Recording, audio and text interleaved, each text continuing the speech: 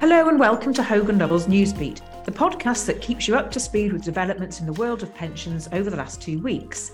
I'm Claire Southern and I'll be taking you through something of a bonanza session today, as it seems there have been some busy bees in the pensions arena. We'll be taking a look at Jeremy Hunt's Mansion House speech and the wave of material released in its wake, the Department for Work and Pensions refreshed website on midlife MOTs, and a new equality and diversity survey winging its way round from the pensions regulator. So first up, the Chancellor, Jeremy Hunt's long-awaited Mansion House speech, so called because it was delivered in the Mansion House, which is the official residence of the Lord Mayor of London. As expected, much of the speech focused on pensions and pension investment.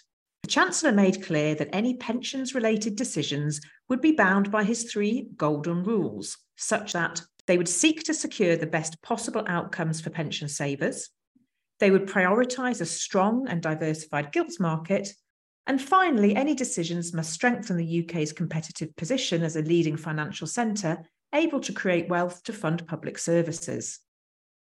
So what were the main thoughts outlined?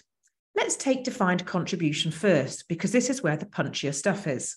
The Chancellor commented that in the UK, defined contribution schemes invest under 1% in unlisted equities, compared to some 5 to 6% in Australia. That all looks set to change. He announced the formal signing of the Mansion House Compact by many large DC schemes, including Aviva, Scottish Widows, L&G, Aegon and Phoenix. They have committed to the objective of allocating at least 5% of their default funds to unlisted equities by 2030. The Chancellor also announced that the government would be facilitating a programme of DC consolidation.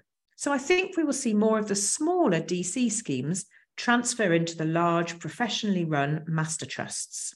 There will also be some further thinking coming on collective defined contribution schemes. Collective defined contribution schemes exist in some other countries and were introduced into UK legislation.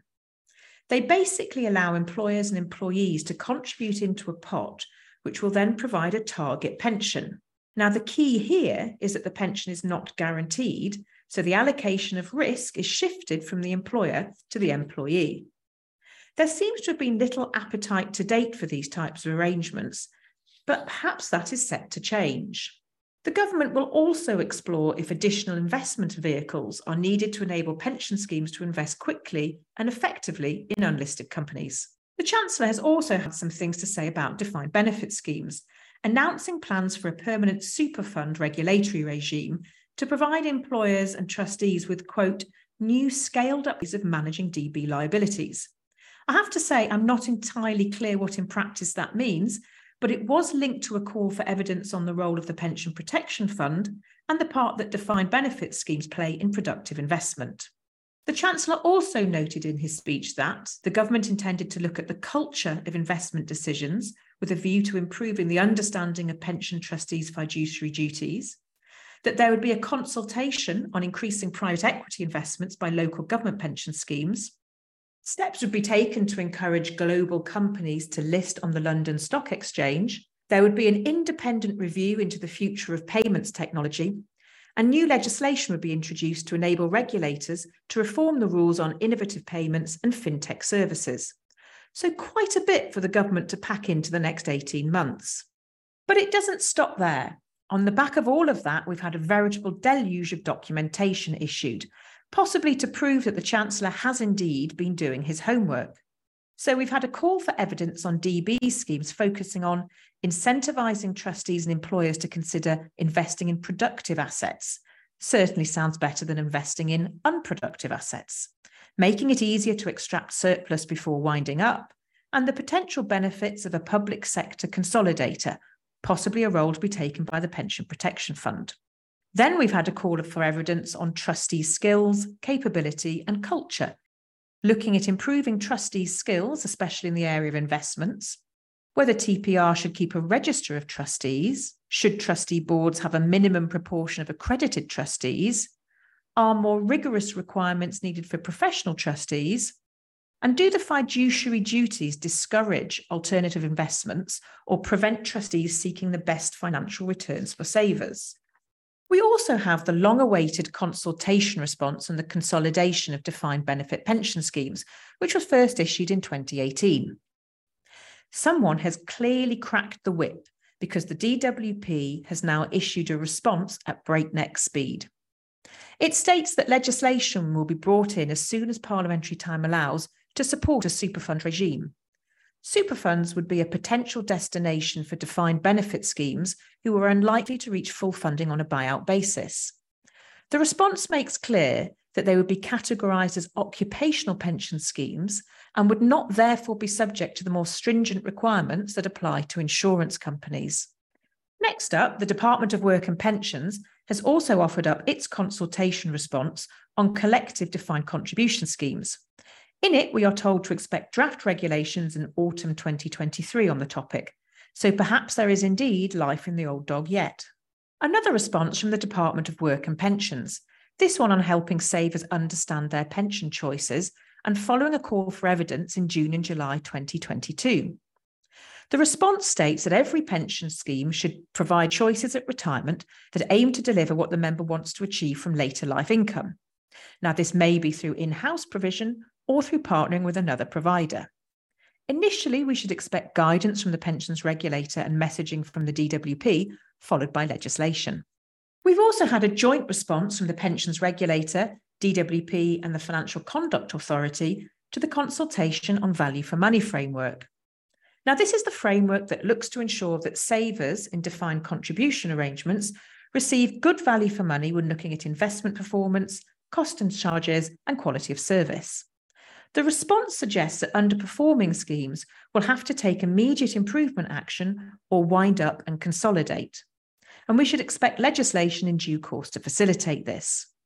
This response dovetails with a recent press release from the pensions regulator on its DC scheme survey, which showed that many schemes, especially the smaller ones, are failing to meet the pensions regulator's requirements for good value. So I guess we can expect some action in this area. And finally, a response and further consultation aimed at dealing with the proliferation of small pots. These being the small pensions pots built up in different schemes where people move jobs and don't transfer their pension entitlement. We can expect primary legislation to be enacted that will help facilitate consolidation. I'm not actually convinced that this will work, and it's something of a shame that the government hasn't gone for something more like the Australian system called stapling, where a member has one pot that follows them from job to job unless they actively choose otherwise. So let's set aside the recent flurry of activity caused by the Mansion House speech and see what else is going on. Well, the DWP has launched a new version of the Midlife MOT website to help workers with financial planning, health guidance, and assessing what their skills mean for their careers and future. The website includes links to a financial MOT on Money Helper, information on finding a past private pension pot, checking your state pension age and state pension forecast, and calculating ideal retirement incomes. Could be a useful tool for employers to direct their workforce to. We've also had an announcement from the pensions regulator that it will be launching a diversity and inclusion survey. All trustees of defined contribution and defined benefit schemes will be eligible to complete the anonymous online survey. Invitations to participate will be sent to around 97,000 trustees and members of public sector pension boards. The survey comes after TPR research into DC pension schemes showed most schemes did not formally capture data in relation to their trustees. The survey will include the proportion of trustees with protected characteristics under the Equality Act 2010, for example, gender and race, their academic and socioeconomic backgrounds and work experience. Trustee views on diversity and inclusion to detect changes in sentiment over time, questions on what diversity and inclusion data is already recorded by schemes, actions being taken to ensure diversity and inclusion among trustees, and measuring awareness of TPR's Equality, Diversity and Inclusion Action Plan. TPR expects the results to be published before the end of 2023. Finally, just to remind you that on the 13th of September, we'll be hosting our in-person training day for new trustees and anyone company side who'd like to gain an understanding of pensions. Anyone is welcome, just click in the link in the description. A big thank you for listening to the session. I hope that you've enjoyed what has been a fairly packed session. I'm off for a lie down now. Check us out at Twitter on HL Pensions if you want to know more.